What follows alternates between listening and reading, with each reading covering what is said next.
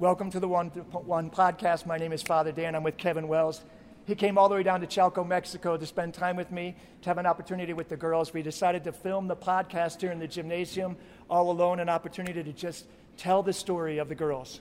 Father, it's great to be here. I got lost on the way to Bowie, Route 50 East. I don't know what happened. But Father, I tell you what, I'm always fired up to be in Mexico. It's incredible to be here. So let's get going on the One to One podcast. Welcome, folks, to the One to One podcast.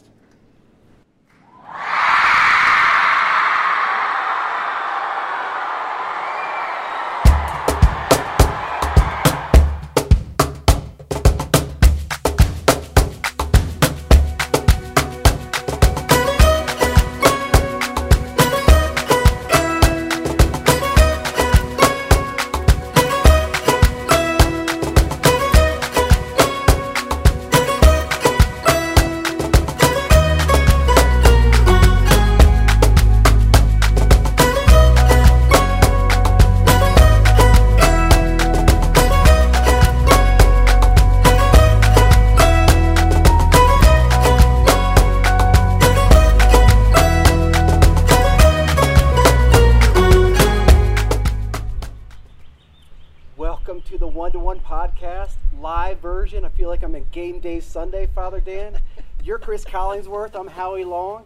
This is the real McCoy here. Father, thank goodness we got out of that rat house. What was going on in there? Look, folks, we had an idea that after the Mass we were going to do a live podcast, and we had this whiteboard, and then we thought we'd move the whiteboard and then it would all work, and that went over pretty well. As you saw, 3,300 girls screaming. So we figured you couldn't hear us. You'd want to look at them, not us. So sorry, we came to the garden by the hacienda where Father Al started his mission. And so, sorry about that. A little introduction, a little bit of noise might have woken you up to the mission here. So here's where we are. Father Dan just introduced it. This is the hacienda in 1989 when Father Al was diagnosed with ALS, Lou Gehrig's disease. You know, most folks, when they're in the throes of that type of disease, they have 3 years to live. Well, they settle down and just take it easy. Not Father Al.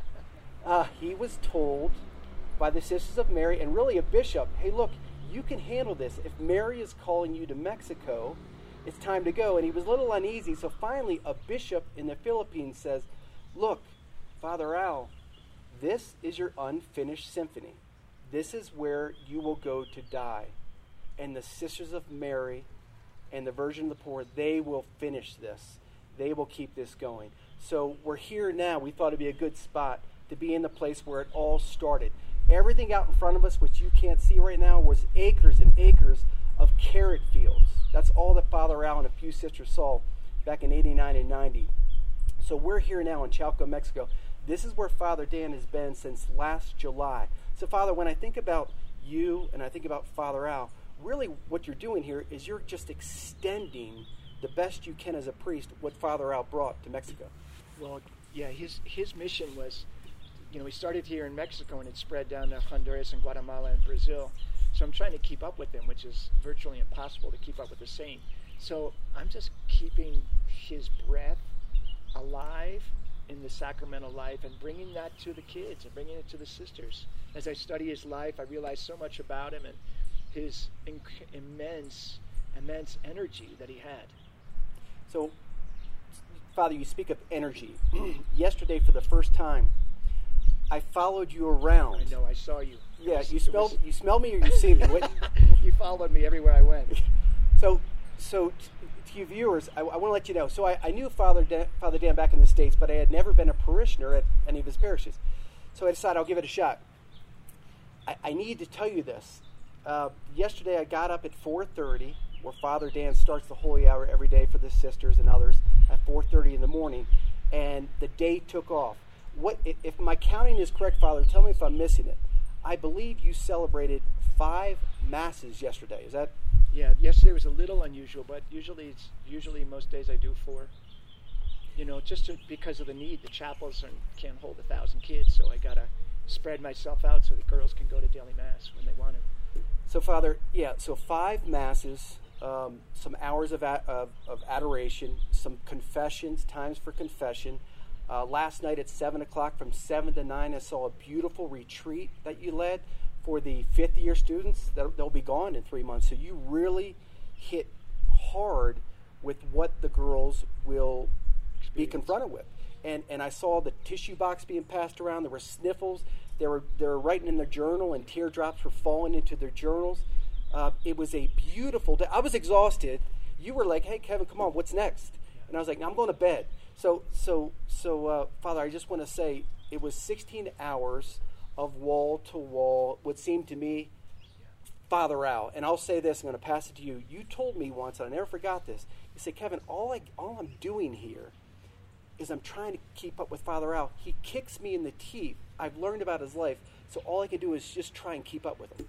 Well, that's the goal. Yesterday was not unusual, to be very honest, but it's a sacramentally full life, so I'm always just trying.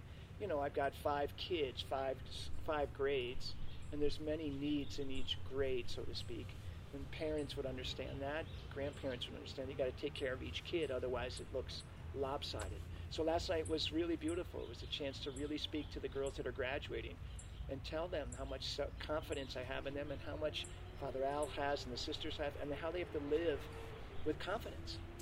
So, Father, you say live with confidence. I'm going to put you on the spot. So last night I was thinking, with those 70 girls jammed into this small chapel on the 7th floor of Building 3, I was thinking, what does Father Dan really want to do most for these girls? If you could boil it down, a year from now, what will these graduates look like in the world? Well, if they go into the world, some of them that want to go on to college, some of them will settle down and maybe they'll be thinking about the sacrament of marriage or even a vocation, and really just coming alive in the path, continuing the path of formation into living a good, holy life. That's what the sisters want for them. Whatever God wants, wherever God wants them, all the sisters really want is just do something beautiful for God. Yeah. Just do something great, for God. So you want to cast out missionaries. Oh yeah, I want them going into the world and evangelizing their families. That was Father Al's mission: go into the world and bring God, bring the Lord, bring Our Lady to people that are suffering, and to use their talent in the best way they can. Yeah. So you talk about talents. Every now and then, the Sisters of Mary will produce athletes or musicians. They're not the greatest. Sometimes it reminds me. Sometimes they coach them up, and they're almost like musicians on that old show Hee Haw, where they play the jug or the harmonica or the tin flute. They're not the greatest musicians. I don't know, Father. I don't know if you know. I don't mean to mock them or humble them, but what's your feeling about what they produce sometimes? Man, sometimes the sisters produce somebody good, and sometimes they really blow it. But every once in a while, there's so many kids with so many talents. Man, we just got to give them a chance, because in them are these incredible talents. I think we actually have one today that we brought with us. Yeah, I yanked one over from Korea, folks. Why don't you listen to this guy? This guy is a rookie, played with Yo-Yo Ma, and this is a graduate of the Sisters of Mary.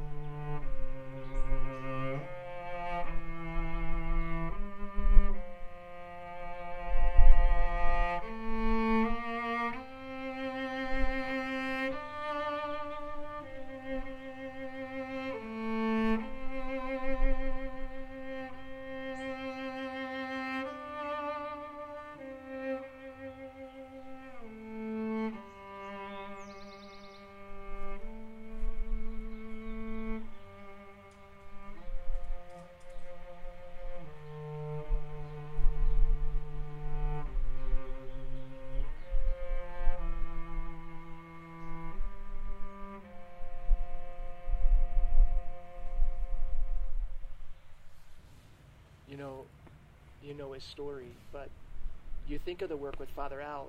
If Father Al had never accepted the mission to Korea, Leo would never be playing that. And there's thousands of them like that in the world they're the unfinished symphony.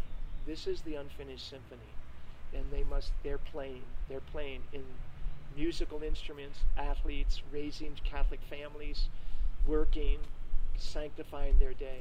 It's beautiful. Father, that's it. Leo is the unfinished symphony, literally and metaphorically. And just briefly, Leo shared a little bit with me this morning. Folks, what I'm about to say is astonishing, but Leo was, in a certain sense, trained by Yo-Yo Ma, the greatest cellist in the world. They have conversations back and forth. Leo told me that he was a professional orchestral musician in France, in Germany, last year. But he felt, as he traveled around, an emptiness. He would play in a concert, go home at night, and he felt detached from Christ and the Sisters of Mary. The Sisters of Mary took him into their home in Korea as an infant. He was adopted. He didn't have parents.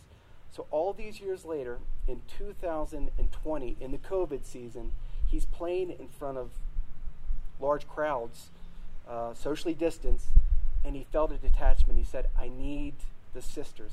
So he cut the cord and he returned, and now he hangs out with Father Dan. Father Dan, if you don't mind sharing, talk about your relationship with Leo now and how it's working. Well, Leo and I, we don't have much in common in terms of musical ability. I can't sing and I can't dance, but Leo is in the morning with me at adoration every morning when I get to the chapel. He's now my altar boy, lighting the candles as I'm dragging my 53-year-old body into the chapel, and it's really beautiful. So I have a partner in crime and spirituality, and he plays at daily mass. It's quite beautiful, because how a graduate would come back and be the unfinished symphony on the holy ground is incredible. Korea coming to Mexico once again. Very good. And Leo told me this morning, I was dead. Yeah. I came here. Now I have life. This is where I want to be. I want to be around Christ, holy priests like Father Dan. I want to be here. So it's a story that is uncommon and rare, but it's here and it's real. With that said, I bring it back. The Sisters of Mary, 398 in 7 countries, 17 different locations all over the world. They produce Leo. Yeah. I've met 2 or 3 others this week that have stories very similar, believe it or not, to Leo. It is by your support of the Sisters of Mary, especially in this Sponsor a Sister program on worldvillages.org. You can read all about it. It's very easy. You click a link and you see. They produce orchestral musicians that hang out with Yo-Yo Ma, that get fed by Christ. So please consider helping Father Dan, the 398 sisters, the 55 here in Chalco, the 30-some up in Guadalajara, Boys Town. Sponsor a Sister. You guys have done an exceptional job. You're feeding the beast, and you can do it. We can get them all 398 throughout the world. But right now, let's just focus on Mexico, Guadalajara, and Chalco. Keep it up. worldvillages.org. With that said, Father, is there anything you want to share before you give us a blessing? I just think it's incredible to think about the work that sisters do in their Father Al.